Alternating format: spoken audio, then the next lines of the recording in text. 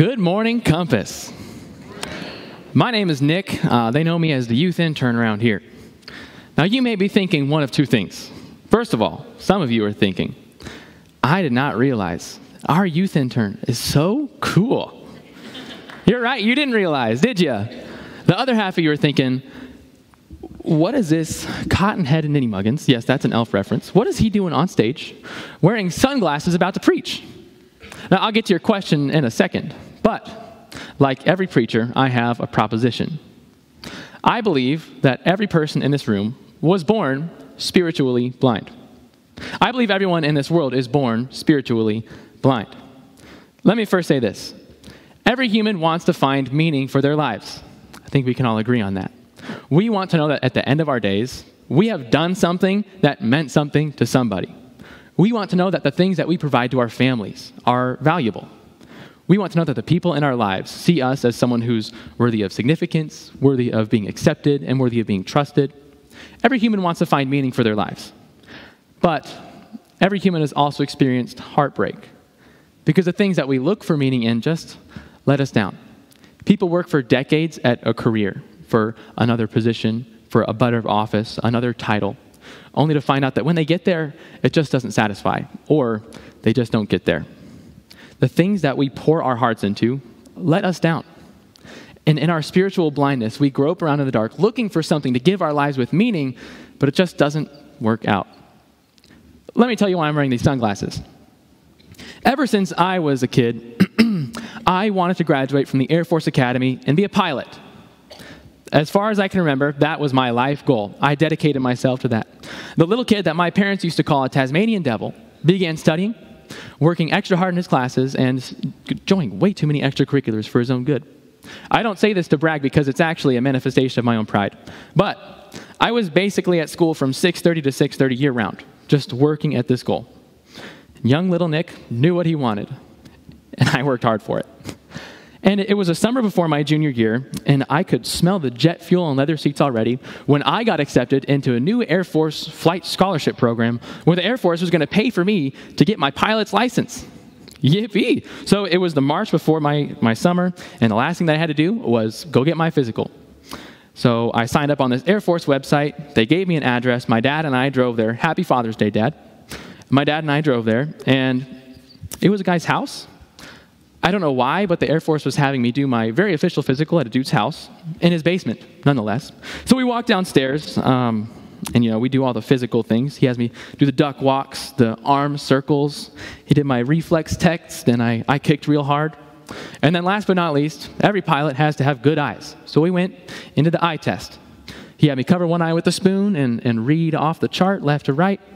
He had me then go sit down at a table, and there was a device on the table. If you've taken a driver's test recently, you know what this is. And you basically put your head into these goggles, and it's part of this machine. And you look into it, and he had me first read off a couple road signs. And then he had me do a little depth perception test. And then last, and definitely not least, popped up on the screen an image that looked something like this. If someone could put that up for me. I don't think this is working for me. Oh, wait, I got it. Uh-oh, I'm sorry. I ruined it. Anyway, 6 images popped up on the screen that looked something like, there we go, this. Thank you. And the doctor asked me if you could just go on ahead and read off those 6 numbers that you see. And I looked at the screen. I didn't see any numbers. So maybe my eyes were just blurry from covering one eye with a spoon. So I took my head out of the thing, I rubbed my eyes like a cartoon character, and then I looked back in the device. And he said, all right, Nick, whenever you're ready, go ahead. I still don't see anything. Maybe it was a problem with the slides or something. So my dad took his turn, and he looked in at the device, and he read off 1, 27, 49, 18, 76, and 12. I was flabbergasted because I didn't see a dang thing. And so the doctor, tells me I'm colorblind. If I'm not wearing these glasses, I can hardly tell that that's a 24. I just don't see it. Maybe I hope I didn't just drop a bomb on you and tell you that you're colorblind too, but if you just figured out that you're colorblind, we can have a little powwow afterwards, and you can try out my glasses, and we'll have a whole ton of fun. Now, I found out that I was colorblind. Without those glasses, I can't see right. So the doctor went in his little computer in his basement desk, because we were in his basement. He typed in all my stuff. He gave me a paper. And turns out, he said, I'm allowed to fly, but never under bad weather conditions and never at night. What was worse than that? I could never fly professionally for anyone, ever. And it's a third world problem, but I was devastated. This was my life goal. I poured hours and hours and hours into this. I worked hard. And I thought that if I couldn't achieve this goal, I wasn't someone who was worthy of being valued. I'm not someone who's worthy of being loved if I can't do this thing that I've worked so hard for. In my spiritual blindness, I thought that this thing would give me meaning, but it just let me down. And I think every one of us is born spiritually blind. We grope around in the dark looking for things to give us meaning and significance and value, but they can't, and they won't. And the question every one of us is born to ask is, how in the world can we find what we're looking for? The Gospel of John attacks our question at its very heart. From his opening pages, John wants to open our eyes to a new reality. John even writes at the end of his gospel that he wrote so that you might believe that Jesus is the Christ, the Son of God, and that by believing you might have life in his name. John wants to open our eyes to see Jesus. Last week, Craig attempted to convince us that Jesus welcomes the spiritually curious people by showing us the story of Nicodemus in John chapter 3. And this week, we're going to start in the exact same place. So if you would, go ahead and open in your Bibles to John chapter 3. John 3. Now, my students like to get mad at me and complain whenever we're in the same week or in the same place for more than 2 weeks in a row. Isn't that right, Stefan? They like to complain at me whenever we're in the same place for more than 2 weeks in a row. But today, you get to sit in their shoes. We are going to start in the exact same place. And even though we read it last week, we're going to read John 3, verses 1 through 16.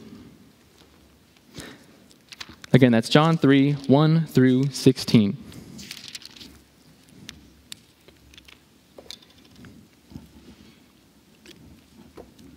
In John 3, we read, Now there was a Pharisee, a man named Nicodemus, who was a member of the Jewish ruling council. He came to Jesus at night and said, Rabbi, we know that you are a teacher who has come from God, for no one could perform the signs you are doing if God were not with him. Jesus replied, Very truly I tell you, no one can see the kingdom of God unless they are born again. How can someone be born when they are old? Nicodemus asked. Surely they cannot enter a second time into their mother's womb to be born. Jesus answered, Very truly I tell you, no one can enter the kingdom of God unless they are born of water and the Spirit. Flesh gives birth to flesh and spirit gives birth to spirit. You should not be surprised by my saying you must be born again. The wind blows wherever it pleases. You hear its sound, but you cannot tell where it comes from or where it is going. So it is with everyone who is born of the Spirit. How can this be? Nicodemus asked. You are Israel's teacher, Jesus replies, and you do not understand these things?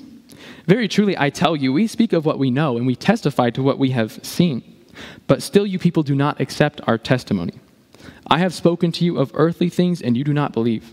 How then will you believe if I speak of heavenly things? No one has ever gone into heaven except the one who came from heaven, the Son of Man. And just as Moses lifted up the snake in the wilderness, so the Son of Man must be lifted up, that everyone who believes in him may have eternal life in him. And then John inserts this comment. For God so loved the world that he gave his one and only Son, that whoever believes in him shall not perish, but have eternal life. This is the word of the Lord. Heavenly Father, we pray that you would enlighten us to see who you are through this sermon and through this text today. God, we ask this in your Son's name. Amen. Nicodemus is a blind man stumbling around at night. Nicodemus can't see. Now, John is a great writer. He is an amazing writer. And he uses several key themes to show us what's going on here. Now, when we talk about these key themes, I'm not like your English teacher who said, the curtains are blue. Oh my gosh, the curtains were blue. No, John is actually a great writer, and he uses several key themes very seriously and very intentionally to key his readers in on what's going on. So in John 3, John first mentions that Nicodemus came to Jesus at night. This is very specific.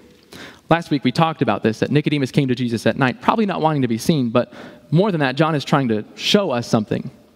Nicodemus is in the dark. He can't see. Now, in the Gospel of John, he quotes Jesus saying several different things about night. In John chapter 9, Jesus says that night is when no work can be done. In John 11, Jesus says that when a person walks at night, they stumble. And you can probably guess in John 13 what time it was when Judas left the Passover to betray Jesus. It's at night. Night is not a good place to be. And Nicodemus came to Jesus at night. He's in the dark, which is closely related to the theme of sight. Nicodemus couldn't see, and in John's gospel, you have to see. John communicates time and time again, you have to see Jesus if you're going to see life. Because Christ, he has seen the Father, and he reveals him to us.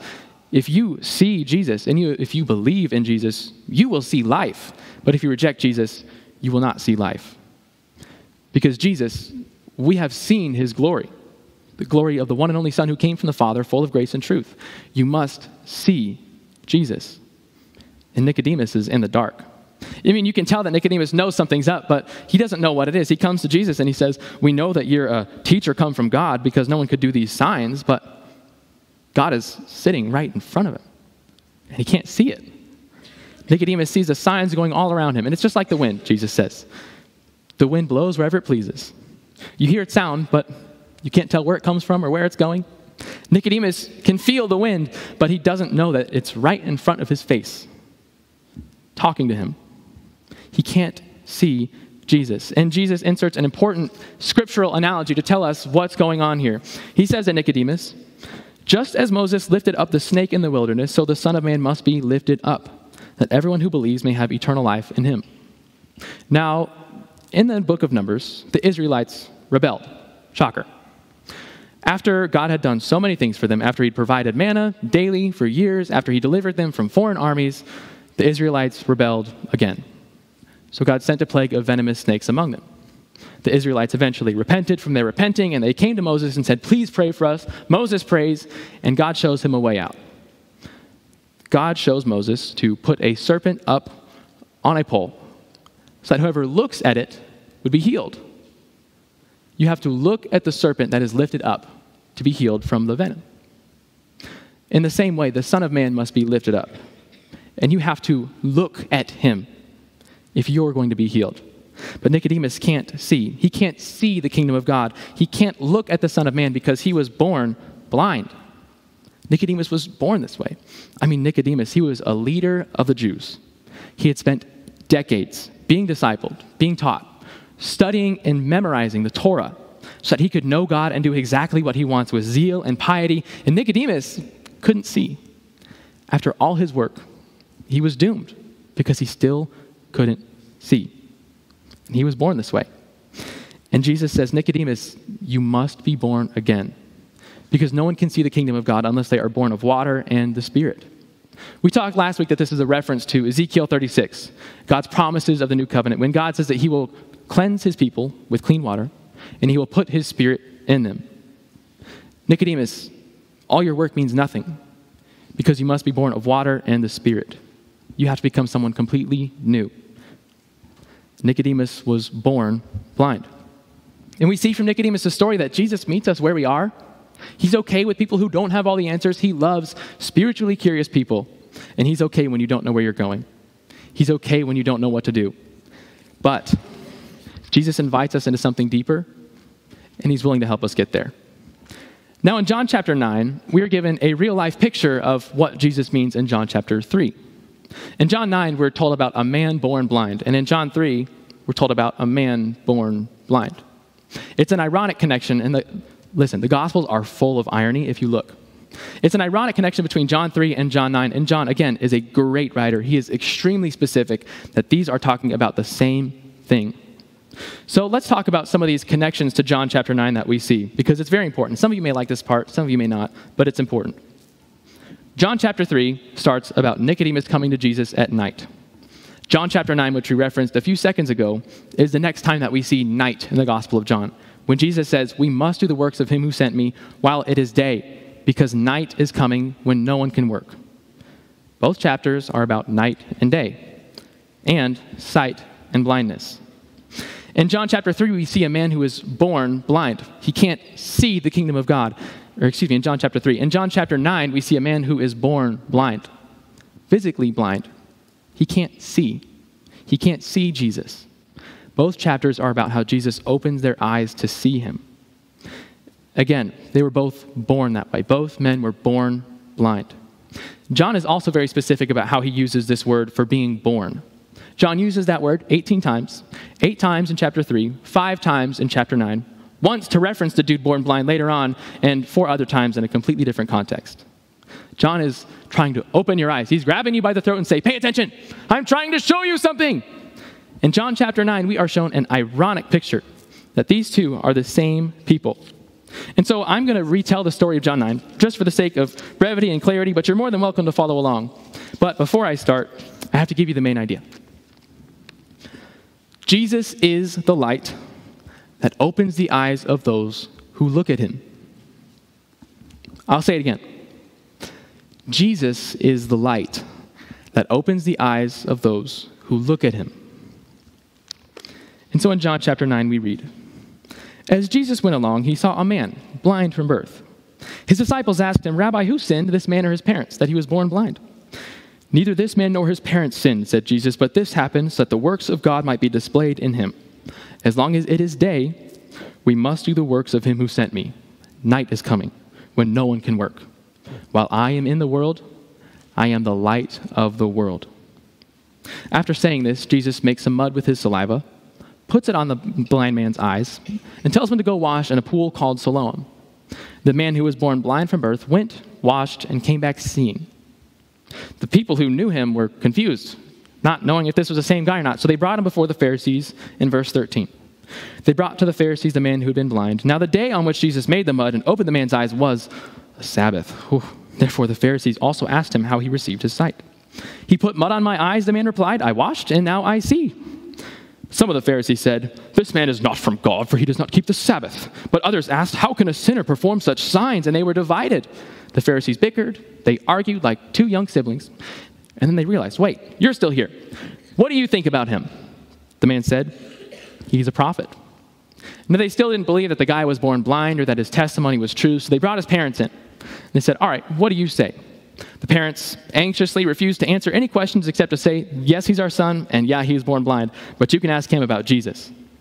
So they bring the blind man back in verse 24, and they say, give glory to God by telling the truth. We know this man is a sinner. He replied, whether he's a sinner or not, I don't know. One thing I do know. I was blind, now I see. Then they asked him, what did he do to you? How did he open your eyes? He answered, I've told you already, and you didn't listen. Why do you want to hear it again? Do you want to become his disciples too?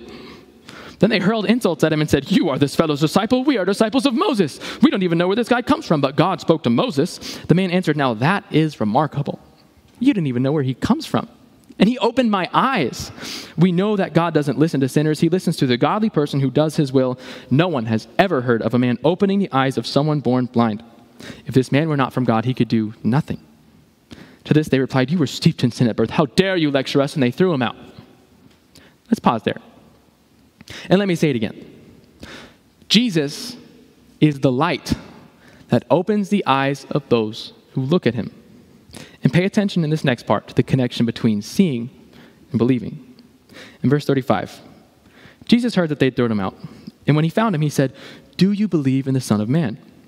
Who is he, sir? The man asked. Tell me that I may believe in him. Jesus said, you have seen him now. In fact, he's the one speaking with you. And the man said, Lord, I believe. And he worshiped him. Then Jesus said, for judgment I have come into this world, so that the blind will see, and those who see will become blind. Some Pharisees who were with him heard him say this and asked, what? Is he trying to say that we're blind? Jesus said, if you were blind, you would not be guilty. But now that you say you see, your guilt remains. Jesus is the light that opens the eyes of those who look at him. Now, this man is never given a name. His formal title is just the man born blind. That's how everyone knows him. That's how his friends knew him from birth. That's how his parents referenced him. He is the man born blind. And yet, Jesus opened his eyes physically. He saw who Jesus was. And there, sitting at the feet of Jesus worshiping, he realized that he found what he was looking for. The Gospel of John is telling the story about how Jesus is asking for your faith. Through this series, both before and after we took the break to talk about emotions, we've been talking about how the fact that this gospel is written about Jesus making a marriage-like proposal, asking for your faith. Jesus opens his eyes. He reaches out to him in his blindness, in his darkness, and he asks for his faith, and the man believes. Sitting at the feet of Jesus, he realizes he has found what he's looking for. I mean, look at the way the man responds throughout the story. In verse 11, the man calls Jesus the guy named Jesus. In verse 17, he calls Jesus a prophet. Then in verse 27, he says that Jesus is the one he follows as a disciple to these religious leaders who were trying to persecute Jesus. And then he says that Jesus is from God in verse 33. As Jesus has opened his eyes, he begins to see more clearly. And after he has seen Jesus, he calls him Lord. He believes and he worships. The man born blind continually grows to see Jesus more clearly as his eyes have been opened. Because Jesus is the light that opens the eyes of those who look at him. Now, Nicodemus and this blind man came to Jesus in two very different ways, and yet both of them found sight. Last week, we also talked about Nicodemus at the end of John's gospel. Now, when Jesus is taken down from the cross, we don't see who you would expect to see there. We don't see any of Jesus' disciples. We don't see his mother, brother, or sisters. We don't see any of his usual followers, male or female, Jew or Gentile. But what we do see is Joseph of Arimathea and Nicodemus taking Jesus' body, preparing him for burial, and putting him in their tomb. They sacrificed the way that their peers would see them. They sacrificed their own financial well-being. And they sacrificed taking part in the Jewish Passover festival to take care of the body of Jesus. These leaders of the Jews, this Passover was the biggest event in Jewish history, and they forfeited that to take care of the bruised, broken, and bloody body of Jesus. Nicodemus brought 75 pounds of myrrh and aloe to prepare his body for burial. At the most important moment, Nicodemus shows up because Jesus opened his eyes, and when he saw who Jesus was, that changed him completely. And both the man born blind in chapter 9 and the man born blind in chapter 3 realize that when you look at Jesus, you find what you're looking for. But you have to look at him. Now, Jesus is the light of the world. We say that he is the light that opens the eyes of those who look at him. And you will find what you're looking for when you look into the light, because we are born in darkness. You and I are born spiritually blind. We don't know what it is that we're looking for, and we don't know how to find it because we are born blind. But Jesus is the light that shines into darkness. He's the one who gives sight to the blind. And as he opens our eyes to see him, he shows us what we're looking for. But you have to look into the light. Now, when I was little, I had a tendency, just like every other little kid, to randomly jump out of my bed, sprint down the hallway, and vault myself into my parents' bed right between them. It wasn't so much because of nightmares, though, as it was because I also have something called vertigo. I'm colorblind and I have vertigo. I draw the genetic lottery for my parents. Happy Father's Day. So vertigo, basically, well, for a normal human, your ears and your eyes work together to tell your brain where you are, what you're doing, how you're moving. Both your ears, your inner ear, and your eye tell your brain where you are and what momentum you have, because the hairs in your inner ear sense your movement. But for people with vertigo, that doesn't exactly work properly all the time. It might happen in car sickness. It might happen on a roller coaster when you end up way worse than the person right next to you. But for me, it happens in the middle of the night. I will wake up without notice or warning to my ears sending my brain into a violent frenzy of chaos. And I wake up in the dark, not being able to see, and it feels endlessly like my mind is just spinning. It looks like I'm spinning. I feel like I'm spinning. And I feel like my head won't stop. I don't know how to make it stop. I remember one time I was staying with my family at a hotel. I think we were visiting family in California. That might be totally wrong, but we were in a hotel. And I woke up to a terrible vertigo attack. And we were staying in the same room, so there was no really avoiding what happened next. But I was sitting there with my mom, and I was crying, asking her to make my head stop spinning. But she couldn't make it stop because it was all just in my ears. She couldn't help me. I sat there crying. I just wanted to throw up, I wanted to cry, and I wanted to go back to bed, maybe like some of you this morning. But I sat there broken. I couldn't make my head stop spinning. I remember times when I would wake up in my own bedroom with a vertigo attack, and I would try to shove my head between the bookshelf and the wall just to make my head stop going in circles, but it just wouldn't stop. The only way for me to make it stop was to find the light switch, flip it on, and stare into the light. Only as I looked into the light did my head begin to slow down, and my eyes came back into focus, and the nausea drained out of my body. Only as I looked into the light did peace come into my chaos. Only as I looked into the light did I find steadiness. You have to look into the light. We are born in darkness. We are born in utter chaos, not knowing how to find what we're looking for, and darkness is overwhelming. You have to look into the light. Because Jesus is the light, and he opens the eyes of those who look at him.